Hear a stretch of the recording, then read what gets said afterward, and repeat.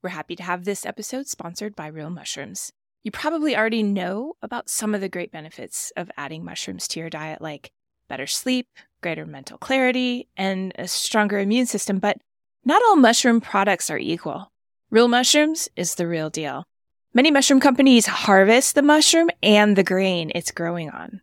Real Mushrooms products contain no grains or starch fillers. They're organic, cultivated naturally, and third-party verified for beta-glucans, the compound that makes them so valuable as a supplement. They even have a science and medical team of doctors who ensure that Real Mushrooms meets the highest standards. What I personally love is how informative their website is. Have questions about what mushroom is right for you? They have a robust blog with articles ranging from women's health to what mushrooms are most beneficial to your pet. Want to boost your immune system? Have better sleep and feel more calm? Grab the link in the show notes and get 25% off of your first order.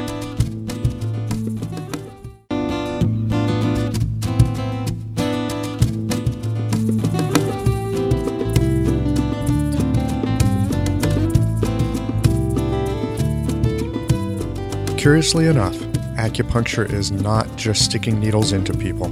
It's part of a coherent and observation-based medicine that experienced practitioners of the art have handed down over the centuries. I'm Michael Max, your host and guide of Everyday Acupuncture. Listen in as we explore how you can apply the principles of this ancient medicine in your everyday life. Hi everybody, welcome back to the show. My guest today is Greg Bantic. Greg is a Chinese medicine practitioner and acupuncturist in Australia. He's a long-time practitioner of the art. He's been involved both in teaching and in the administrative aspects of various acupuncture schools, and has a contemplative meditation practice, which also helps to inform his medical practice. We had some email conversation a while back.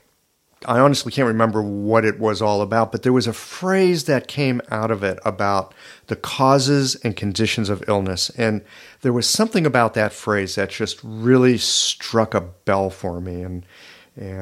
So I wanted to explore that with Greg. And that is what our show is about today. It's this conversation, it's this inquiry really into the causes and conditions of illness. You know, there's so many ways that we can go with this. And so I hope you'll enjoy this conversation. Greg, welcome to Everyday Acupuncture. Thank you, Michael. It's a pleasure to talk to you again. Yeah, I've always enjoyed our conversations. You know, I mentioned here just a moment ago that you're a longtime practitioner. I actually have no idea how long you've practiced or even what brought you into practicing Chinese medicine. Can you give us a little background about what got you started and onto the road that you're on right now?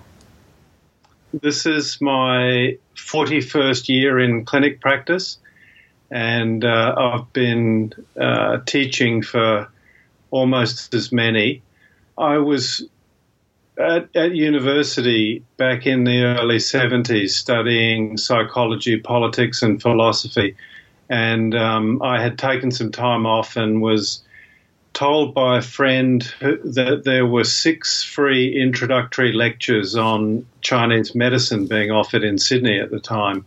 And I went along and I was really impressed with a philosophy that I had liked for many years, East Asian philosophy, but a very practical way of applying it to help others. That really appealed to me. And at the end of the 6 weeks, I had an entrance exam into the college, and I passed. Probably everybody did.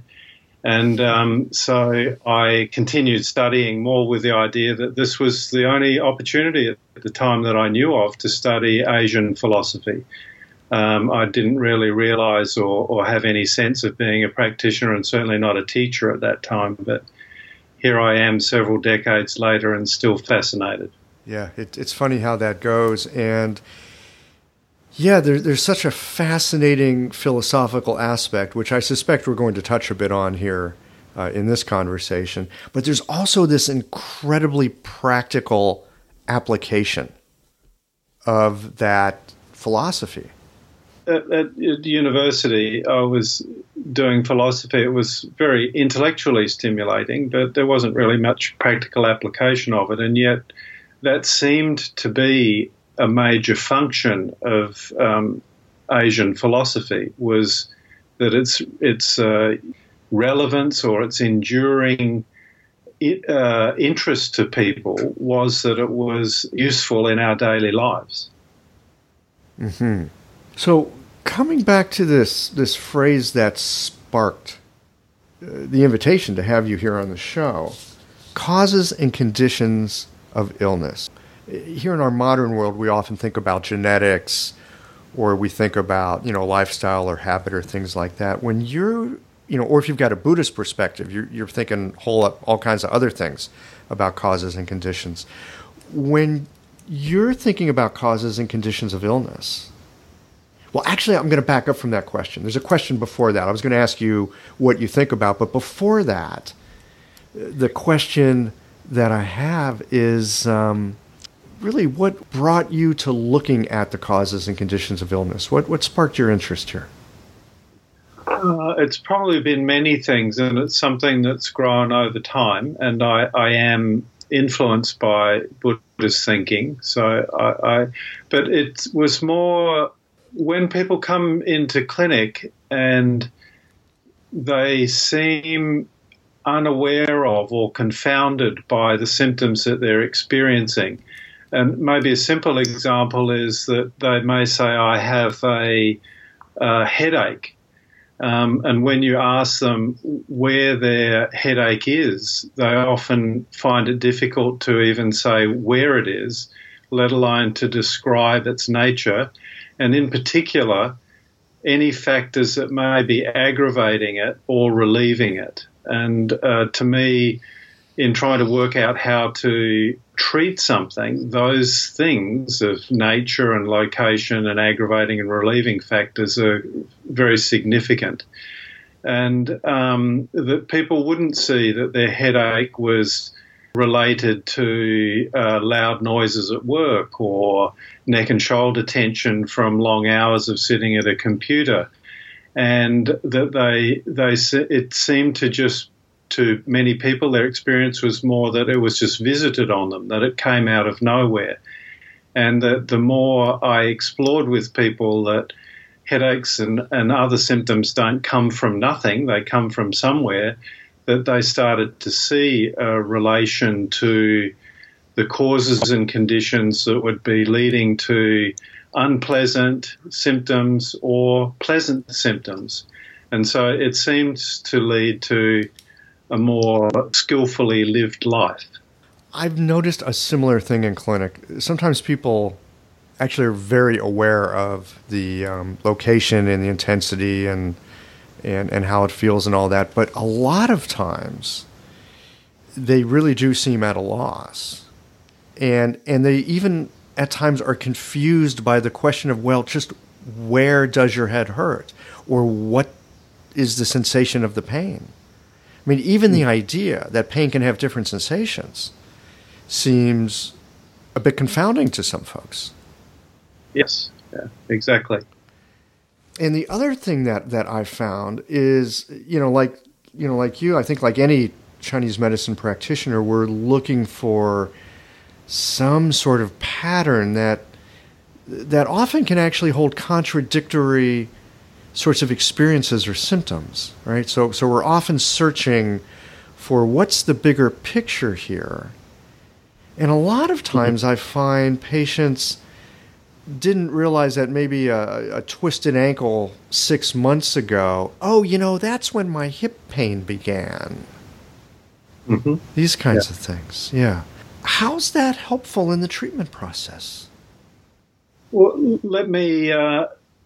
The way that going back and reading a couple of early texts, like the Yellow Emperor's Internal Classic or even the Shanghan Lun, which the Shanghan Lun influences a lot of the ways that I would write or think about a herbal prescription. Mm-hmm. Even there it says that subject to wind and cold, we may experience a certain set of symptoms depending on where the wind and cold is. And then the way that wind and cold has been treated, if it's appropriate, the symptoms go away. If it's inappropriate, so they're given the wrong formula, then these sorts of symptoms might emerge. And in the Neijing, it talks about external factors of climates and wind and damp and so on as influencing us. I think implicit is that the mood in a family or a workplace and so on all influence our health. So to then treat something, it's maybe relatively easy to treat somebody's headache to resolve the symptoms of the headache. But if it's something that is recurring and keeps coming back, either, say, seasonally or associated with work habits or problems in a family dynamic, for example, then it seems to me that a better treatment, a more comprehensive treatment, is to look at what are the sorts of causes and conditions in that person's lifestyle out of which it's more likely that headaches are going to occur. And so a treatment then has to move out into addressing or changing or modifying those causes and conditions, as well as just the prescription of a formula or the application of some points or moxa and so on. I have noticed in my own practice, and I'd say this is more recent, that sometimes folks come in and they'll describe the thing that's bothering them. And, and some other things, we go into a pretty in-depth health history. Sometimes I find that a person's symptoms are actually kind of a benefit to them. I mean, this is kind of a funny thing to say, and sometimes I feel like I have to be really careful when I'm working with patients because I want them to know that I'm taking seriously their problems. But let's just say maybe there's a food allergy going on, and there are certain foods that they eat, and it causes these problems. Sometimes it seems like these symptoms are, it's like the body's always trying to do its very best. And it seems like sometimes these symptoms are the body asking for some help in a bigger way. And I have become concerned as a practitioner that if I take the symptom away with herbs or needles, then the thing that needs to be addressed is not going to get addressed. And perhaps I've actually done them a disservice. Are you following what I'm talking about with that? Does that make sense? I think I am following what you're talking about. And that's why I think that it's important to look at the kind of the backstory of what's going on. That just addressing the symptom, while the person may even consider that to have been a successful treatment, that was holding the symptom in place or generating the symptom hasn't been addressed. And so on one hand, I guess you can say it's a successful treatment. On the other hand, it's not successful in the sense of reducing the likelihood of reoccurrence, or because the same causes and conditions are still in place, that something else as a result of them won't come up again, even if not the same set of symptoms. Well, either it comes back, or what worries me or concerns me is that it doesn't necessarily come back the same way, but because there's still an imbalance now the body's got to find another way to express it. And maybe they're headache free now, but there's something else that's going to arise as a result of things not getting set right. So 5 years down the road, they might have a bigger problem. Yes, yeah, I would agree. And maybe this also comes back to a definition of what health and doctoring is. That if we think that our job, or even as a patient, that their patient's job is to just get rid of symptoms, or a doctor's job is just to treat symptoms, or it kind of limits the project of what I think Asian philosophy offers us, which is what is a good human life? What is that? And it doesn't mean that a good human life is always symptom-free or always trouble-free. But a good life might be, how do we live with and work with and learn from symptoms, and hopefully have a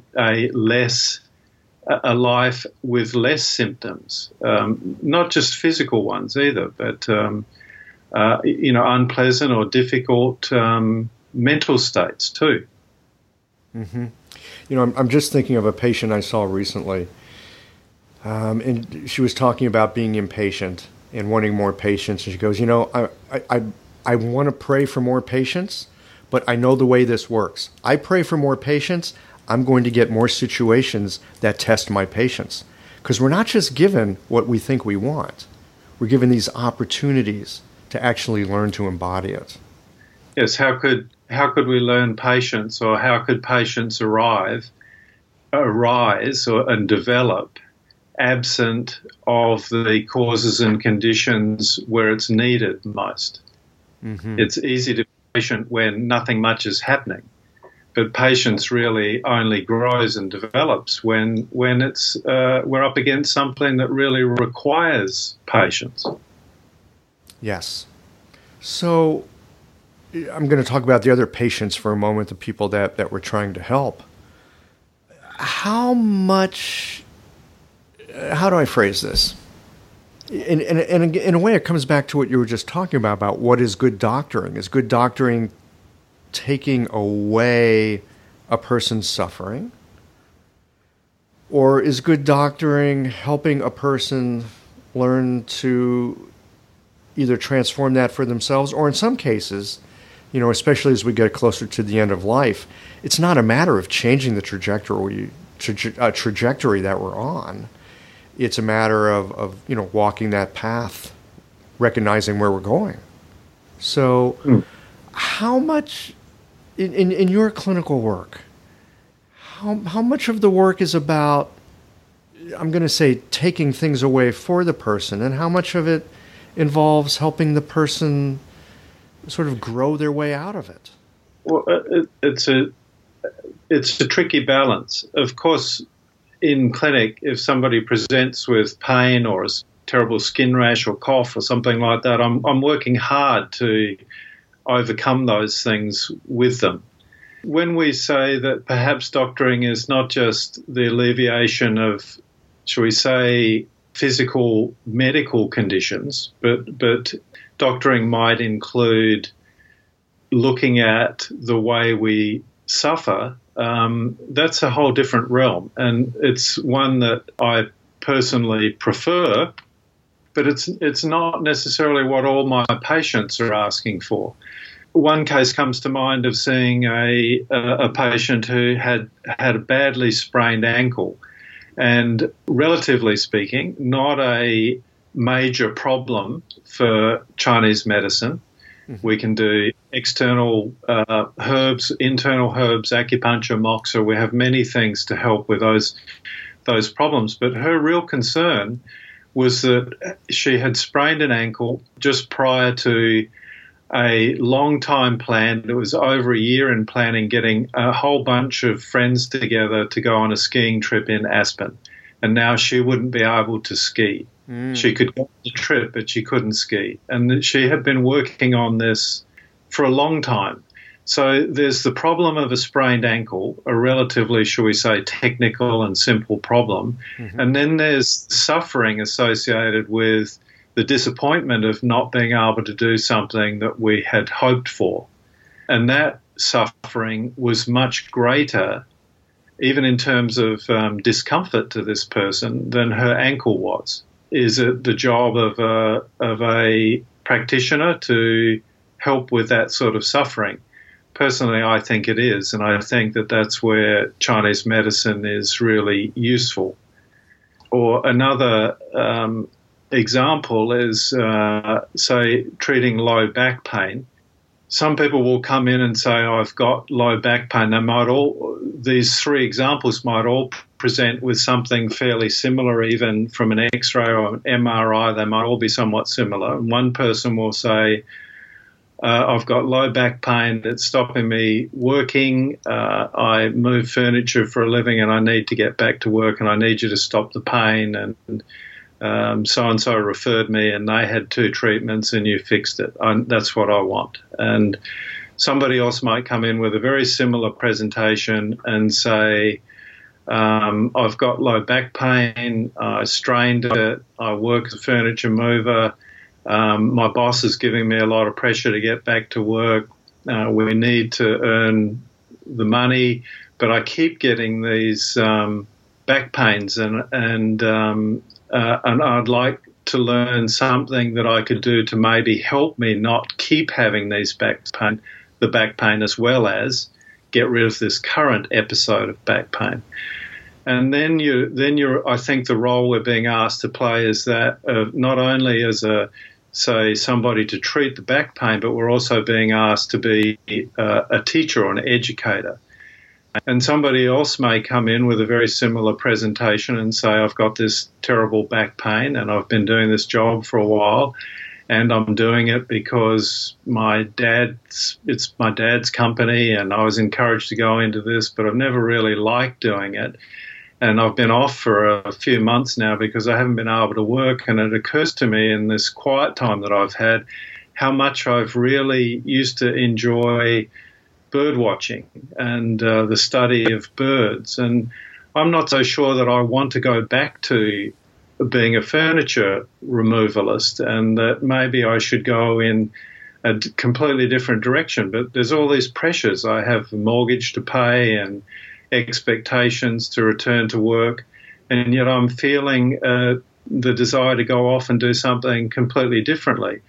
And so what you hear from those 3 patients is that they all have a similar, shall we say, physical presentation, but they're all asking something different of their lives, and they're asking us to take on a different role altogether. And so I think to have skills as a practitioner to be able to not necessarily do everything for every patient, but even to have the skills to know a timely referral to, a career counsellor or a good psychoanalyst or psychotherapist, whoever it might be, a meditation teacher, but also to have in order to have the skills even to know how to make a referral, you have to have some personal knowledge of what it is that those 3 different people with the same presentation or a similar presentation are asking of you, and to be able to step into the role that you're being asked to play. Right.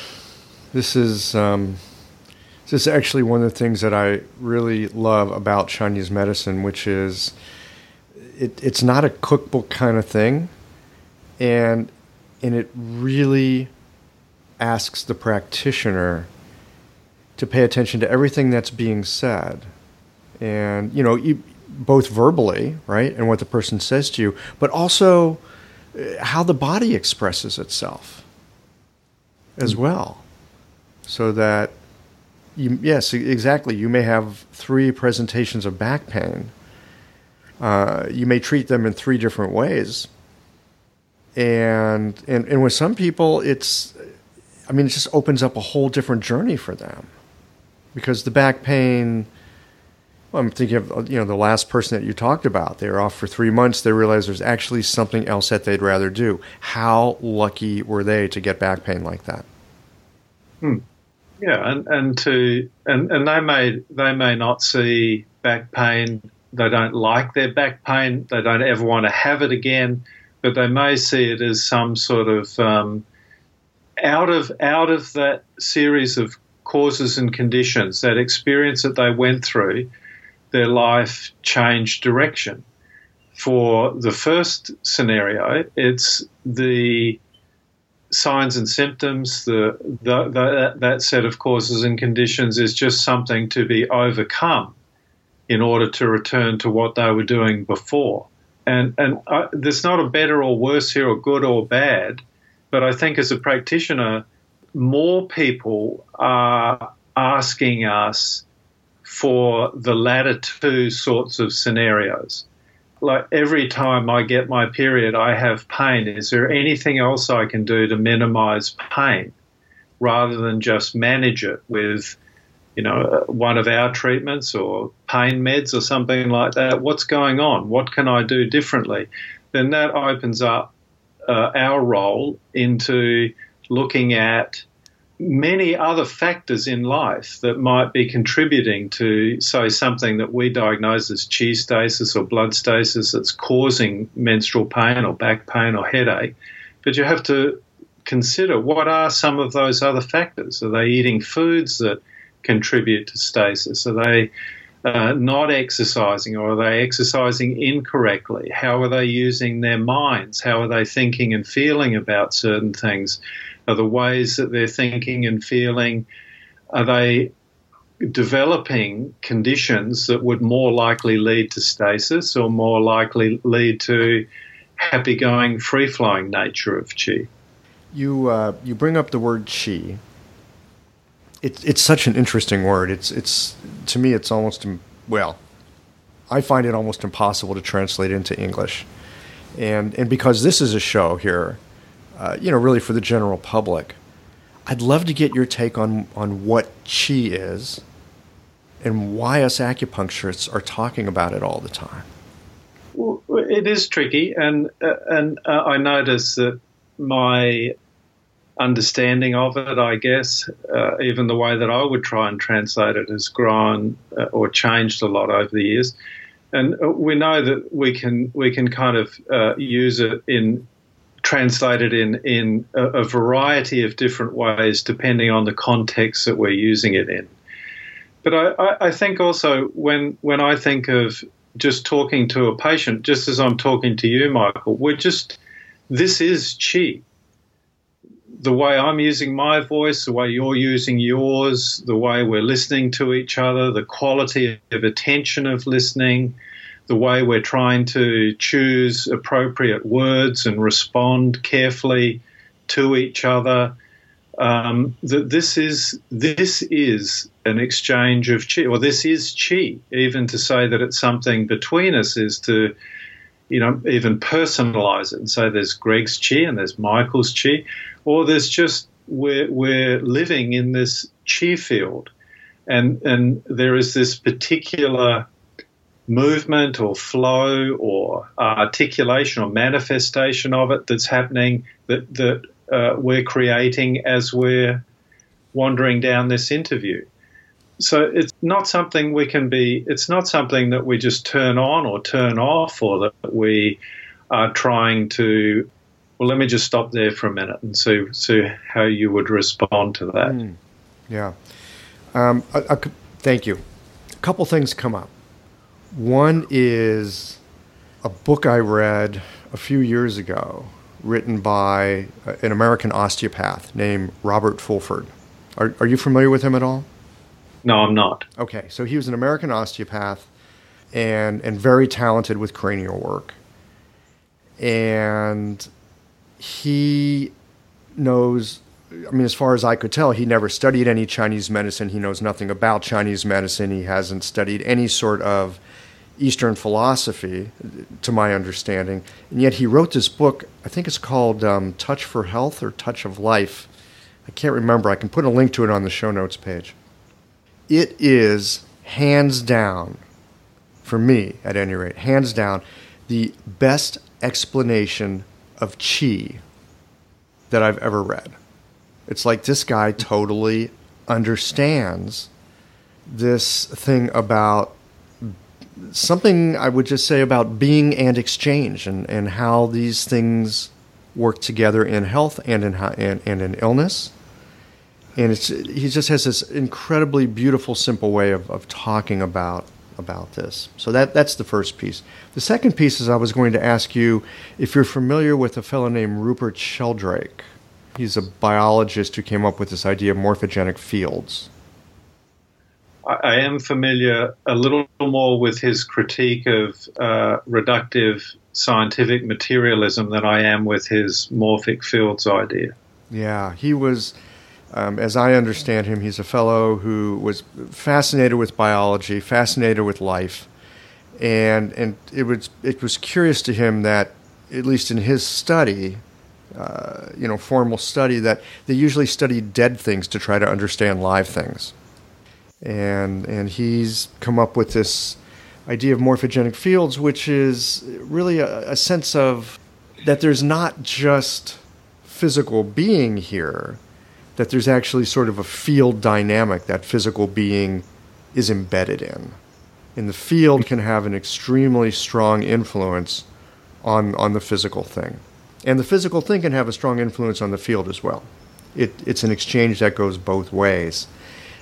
So to my thinking, and especially as you were using the term chi field, it reminds me very much of some of his work that I've read, that it's this ongoing exchange.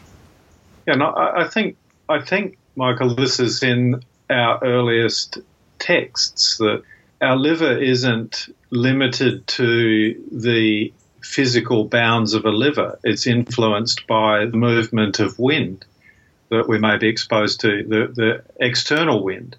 It's influenced by a planet. Our liver resonates when we walk into a room full of angry people, or we see an angry protest on TV. I think we've gotten into a habit of seeing ourselves as bounded by our skin, whereas I think our actual lived experience is that we're easily influenced, dramatically influenced by things all around us and within us. And I think Qi, as a way to try to explain a kind of a functional web that we find ourselves in, is one of the best descriptors. I also don't think it's unique to Asian philosophy. I think that if you see a beautifully handmade coffee mug, it may be very similar to a commercially produced mass-manufactured coffee mug in terms of its functional utility, but it has a quality about it, a feel in the hand, a feel on our lips that is unique and distinct and different. And this is when we hear music played, when we're stirred by a poem, we're recognizing that chi field.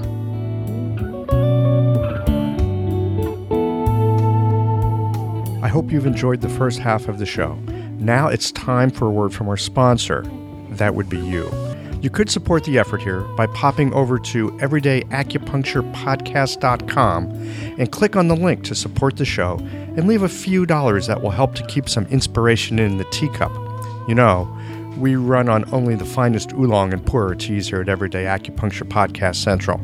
No point in going all NPR pledge drive here to remind you that teas like that don't come cheaply. Just know that if you like the show, you can express your appreciation for these interviews with a small donation. As always, I love to get your feedback and ideas for future shows, so send those along too. Thanks again for listening, and now on to the second half of the show. Get stirred by poems on a regular basis. It can completely change. Yeah, I mean, poetry, lots of things. They can so quickly change our emotive state. And when that emotive state changes, lots of other things shift with it. I'm sure you've had the experience, and a number of my colleagues have said over the years that sometimes there's just an exchange in a conversation with a patient, and something might happen, and a patient might be moved by something that we say or a question that we ask. And sometimes it seems as if the treatment has already happened before we even start to put in needles. And, or people, as we were talking off air before, that people are influenced by the physical space of a clinic. And the chi field begins with their entry into that space, or maybe even prior to that, thinking about coming into that space. And then their interaction with our reception staff or any assistants that we might have, it's already happening. And it seems that if we kind of ignore a lot of the actual felt experience of our life and reduce it down to it's just about putting in needles, or it's just about, it seems to limit human life experience or how we're living our life. And if we can, as practitioners, access more and more of it, I would like to think that we're better able to help our patients, or more comprehensively help our patients, not just seek us for treatment, but to learn how they can also help themselves. Yes. How they understand what sorts of things do I need in my life out of which I'm more likely to experience better health, better moods, better quality sleep, whatever it might be. Yeah, I'm also in this conversation. The thought just arose for me.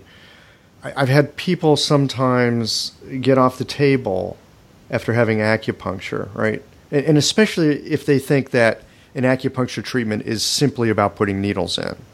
And they'll get off the table, and maybe, I remember one woman who had this sciatica pain that she'd had for months. She'd seen all kinds of specialists. She got off the table and goes, "It's not possible that my pain could be gone, is it?"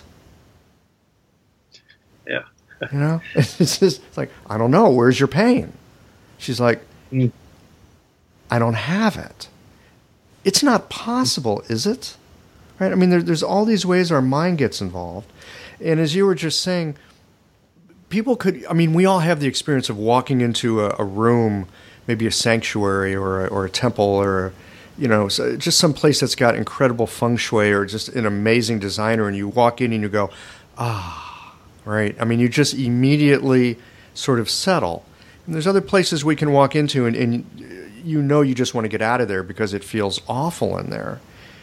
And I think all of this does come into play when people come for a treatment. Like you were saying, what was their experience driving in? What was their experience like walking into the office?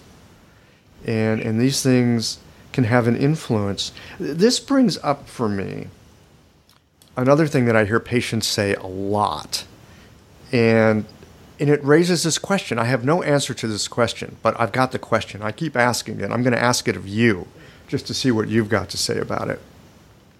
They'll sometimes come back and they'll go, I'm a whole lot better, but I don't know if it's just in my head.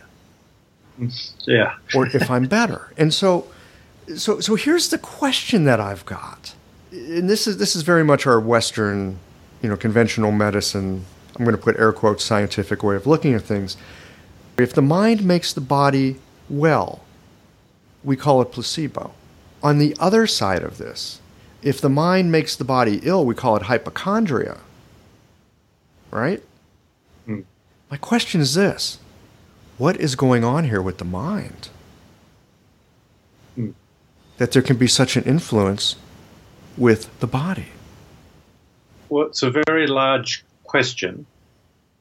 I think on one level, when people say, is this possible, that it's part of our, shall we say, materialistic, the way we've been encouraged to think is to not rely on ourselves and our own felt experience, but to have blood tests or x-rays or MRIs or experts telling us what and how we should be feeling.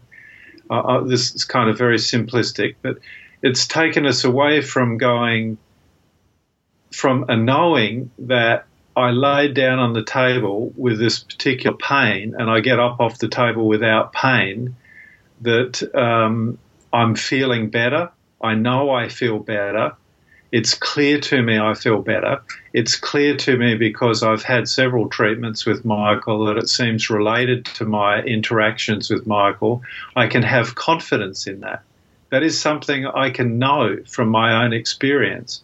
I don't need any further validation than my own knowing. And I think we've lost a lot of confidence in our own knowing.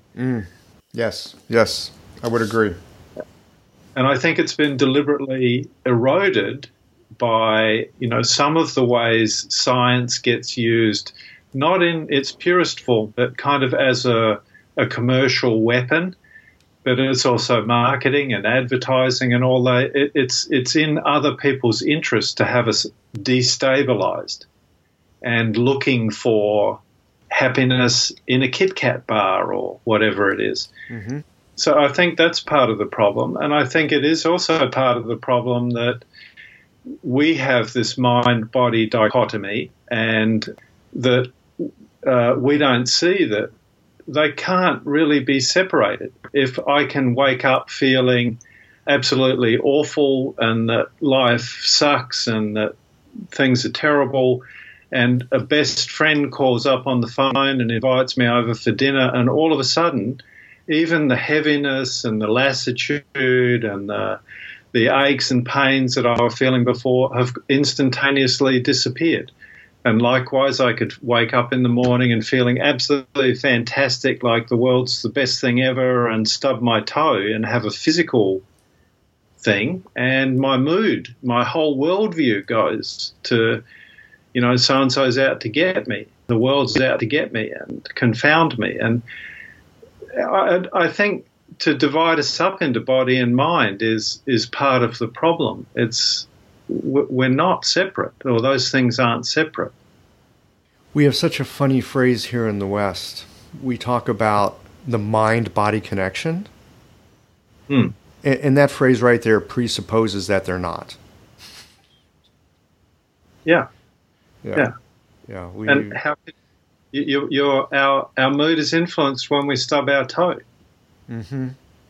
So how can I guess in clinic what I try to do is encourage people to understand, how are you knowing this? How is your knowing that you're separate body and mind? What is your actual experience of these things? And that the more they kind of hear questions like that, the more they become reflective and contemplative and go back and look at their experience, and then they can say, oh, yeah, you're right, actually. It does seem that my hot, red and painful swollen acne, I wake up with it and it seems really much better, and it's hardly red at all. But as I go through the day and I get more stressed and I get more tired, it gets redder and more painful and more uncomfortable. Maybe what I'm doing and how I'm doing things and what I'm exposed to, even mentally or psychologically or stress in the workplace, is actually affecting my physical body. And they start to make a connection. I'm struck here as we're having this conversation and recognizing that, the two of us are having this conversation, but there's also people listening, right? So there's a silent third party here with us at the same time. And for you and I, these things seem self-evident, right? I mean, you practice this medicine long enough, and I suspect it's almost impossible not to recognize these deep, vast connections between what we usually will divide up as mind and body. And yet, we are so often, marketed to and sold to, that, you've got this ailment, you need to take this thing, or you've got this problem, you need to eat this or not eat that. And it's easy to grasp for a simple solution. And often it's not a simple solution. I think it's important to, I catch myself telling patients these days, this is just an example perhaps of, I say to them, eat food. And they look at me strangely, and I go, I never used to have to say that before. But because it wasn't an option to not buy food. But when you go into a store these days and you see a bottle labelled milk, you just assume that it's milk. But when you read the label, it's milk solids and added this and added that, and it's quite a long way from milk or yogurt or some of the other things that. And so we're not even, food isn't food anymore. We're told by all sorts of elements in the food industry that we don't have time to cook, that it's too hard to get good nutrition. Even our own colleagues are saying, well, you can't get all your nutrition from food. You need to add supplements to your food. We're kind of kept destabilized in some way. And I think that's to our disadvantage. And that we can know. We can go, I do have time to cook. It doesn't take long to cook. I do know what real food is. When I walk in and I see broccoli and cabbages and chicken and things like that, I know what it is. I know I can eat it. I have time to cook. I can look after myself. It is within my responsibility, perhaps even, to learn to look after myself or relearn how to look after myself, not just nutritionally, but how do I care for my mind? How do I do these things? I think we have to kind of encourage we have to be doing it ourselves, but we have to encourage a kind of pushback by our patients that they can know. It's not that hard. What are some ways that you help people find that stability for themselves? Well, I do. I don't do this for everyone, but I do occasionally say, do you ever have some quiet time to yourself? Do you ever take time to hear yourself? Do you ever listen? Are you doing the things? I know you're busy. I know you've got all of these projects on. I know you have a mortgage and you've got children and you're busy in doing these things. Is there anything else that you need? Is there anything else that's important for you that may be being missed in our busyness? And these are kind of beginning points, and some people find those questions really obnoxious. Others kind of chew on them a little bit and come back and say, maybe continue a conversation so we get to explore things. For some people, it's just pointing out that they can learn to cook again. So should we say not just in a mental, emotional realm, but in a physical world, realm, that they can take a walk around the block. They don't need fancy exercise clothes. They don't need gym memberships. They can just walk around the block. That they can do simple things, rolling their shoulders when they're at their computer terminal at work, and feel how these things, do they enhance their life or do they help in some way, and if so, in what way? So I think also you can do this with a chi sensation with a needle. When you put a needle in, I'm not one for getting big, strong chi sensations anymore, but just to ask, how are you feeling? What's going on? Or when people have a reaction to a needle and they go, oh, that really hurts. And to say, what is it that you're feeling? What's going on in your body? And oftentimes there's a look of puzzlement come over them.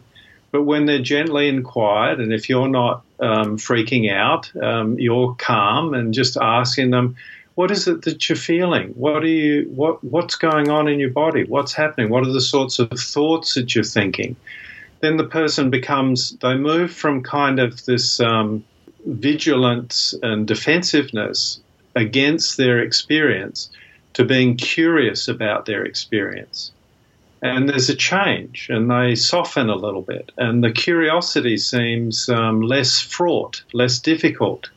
And so I guess trying to initiate a curiosity, a kind of friendliness and kindliness towards what the person is really going through helps them feel okay about who they are.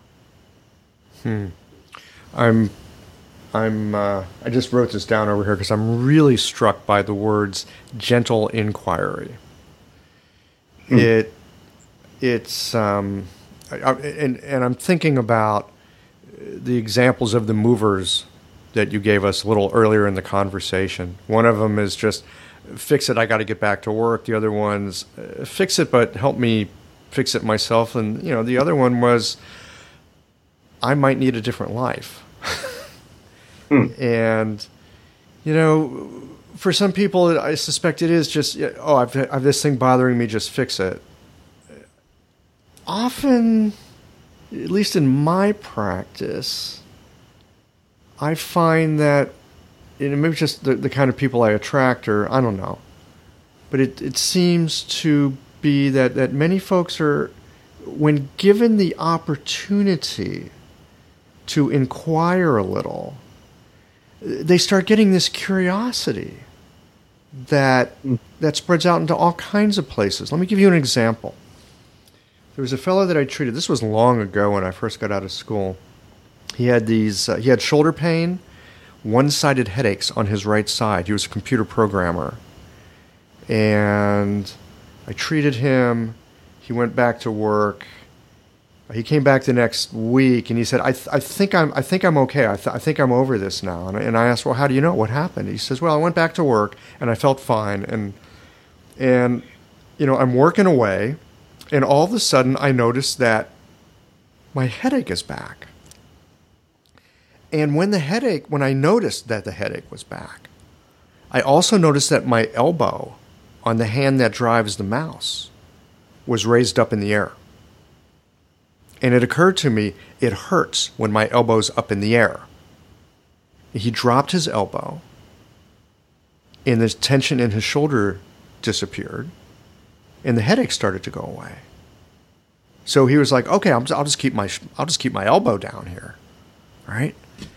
And he did that until he got involved with whatever he was doing, and his elbow went back up, because that was just this body mechanic habit of his. And he felt the headache, and he went, oh yeah, that headache, and oh, my elbow's up. And really within an afternoon, Greg, he recognized that when he got focused on something, he would take his elbow up, and he just learned to not take his elbow up. He would just keep his elbow down, work his mouse, and that was it, right? So this is an example of sometimes you have a physical experience and you start noticing some things. And sometimes it's something as simple as, oh, my elbow's up and I should have it down. I won't get headaches if I have it down. In all kinds of places where I see inquiry happening in the clinic too. Some people saying, I felt so good the other day, but, in this moment it's different. I feel awful. Why is that? It's like, well, I don't know. It's a different moment. Yeah. I mean, that's a really good example, Mike. It's a good example of a number of things we're talking about. And even say, for example, a patient that says, why am I feeling differently now? It's different causes and conditions will bring about different feelings. And given, if that's a given, if that's what we can notice in our lives, then there will be times when, given what we've done, we have a really tired day, or we're a little less optimistic, a little less enthusiastic. That will just be part of the course. There's no avoiding that, but there's also no need to avoid it. There's no need to resist days like that. There's no need to feel bad that we're not always up. And this is a great ease and comfort to people, I think. I remember seeing a patient, for example, that came in and said, I'm very depressed, and I have been for a while, and I'm worried about it, and I've been to see various people, and I don't know what to do about it. And I asked them to describe what the mood was like, and they said, yeah, I feel really heavy and lethargic, and I really can't be bothered, and all I want to do is lie on the couch and watch movies all day, and I don't want to talk to anybody, I don't want to go out. And I wouldn't necessarily say this to everyone with depression, but for this particular person, I said, well, it sounds really normal to me. Given everything that's been going on in your life and just the amount of stuff that you've been through in the last few months, why wouldn't you need to have a retreat on the couch?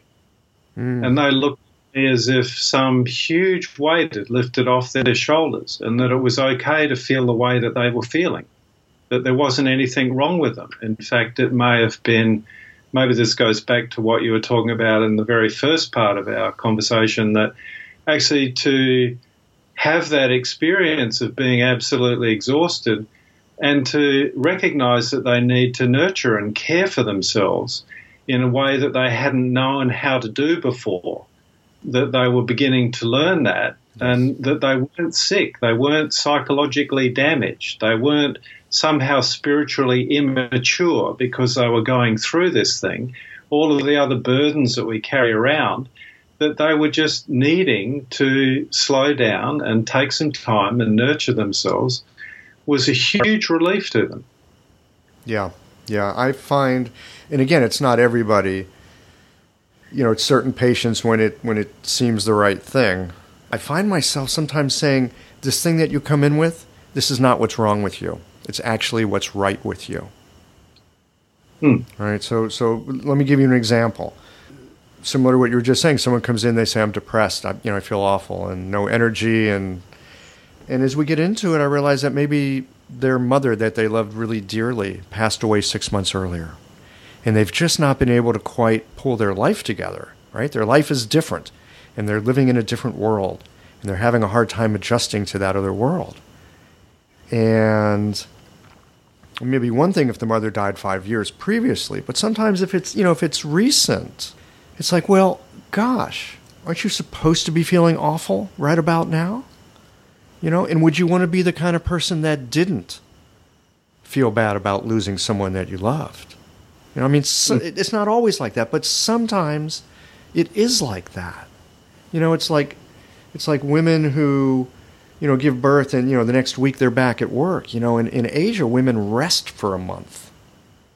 And they're given nourishing foods, and they're not supposed to be out in the world. They're supposed to be recovering their energy. Sometimes it seems to me the very things that are dogging us, not always, but, sometimes, things that are dogging us might actually be the body's attempt or the spirit's attempt at some sort of healing, like you just mentioned with this one person.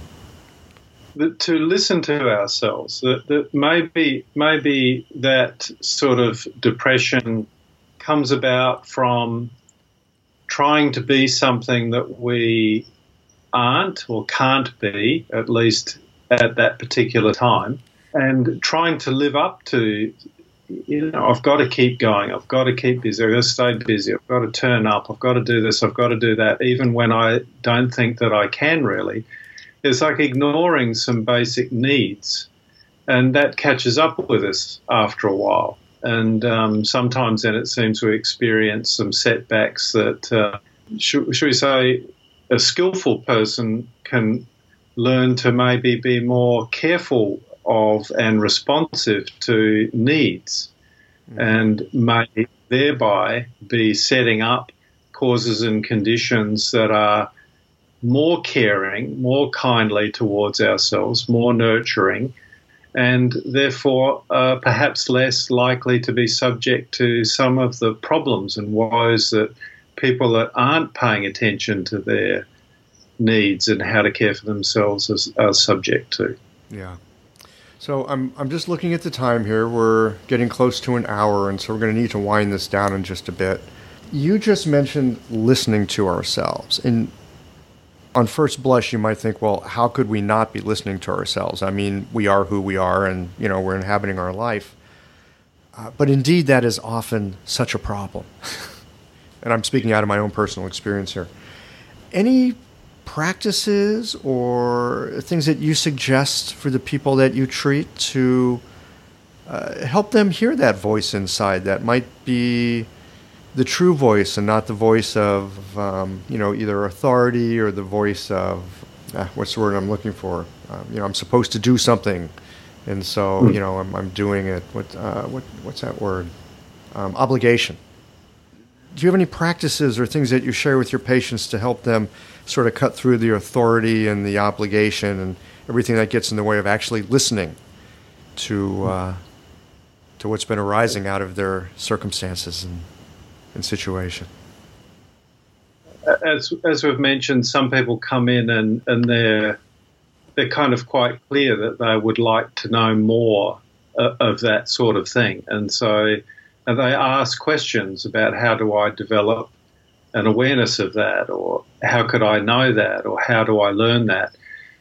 That's a little easier to respond to. For people that we've mentioned a few things that I do, that I ask people to pay attention to what they're feeling when they're being needled.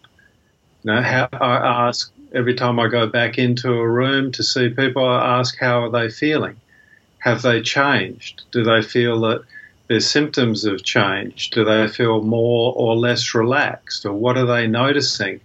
And so I'm kind of doing it for them, but inviting them to take that up themselves. And every time they come in, I ask many of the same questions about various functions in their body, but also their symptoms.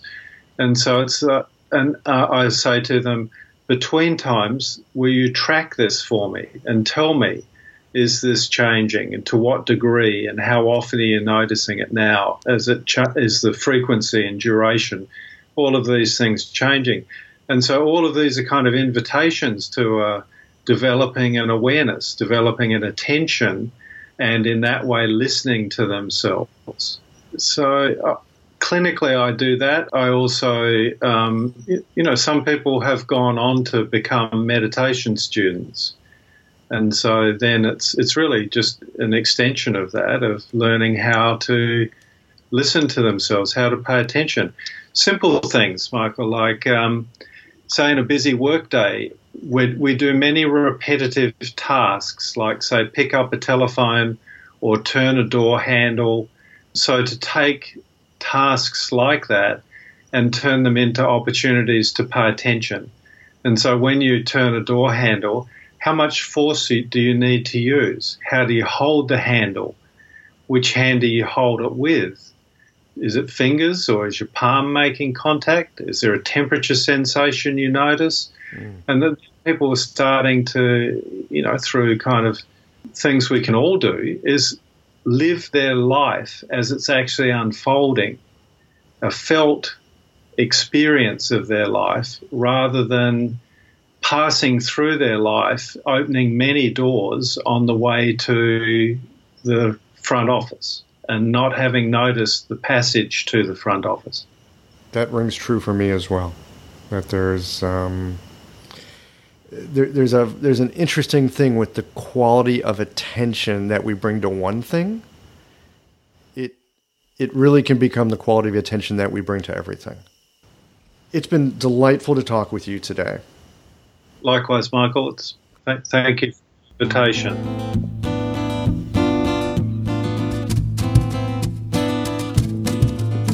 I hope you have enjoyed this episode of Everyday Acupuncture Podcast. If so, please take a moment and visit www.everydayacupuncturepodcast.com, where you can click on the review on iTunes button to rate and review the show. Doing this helps other people to find the show. Also, you can express your appreciation by supporting the show with a donation. Thanks for listening, and be sure to tune in again next time.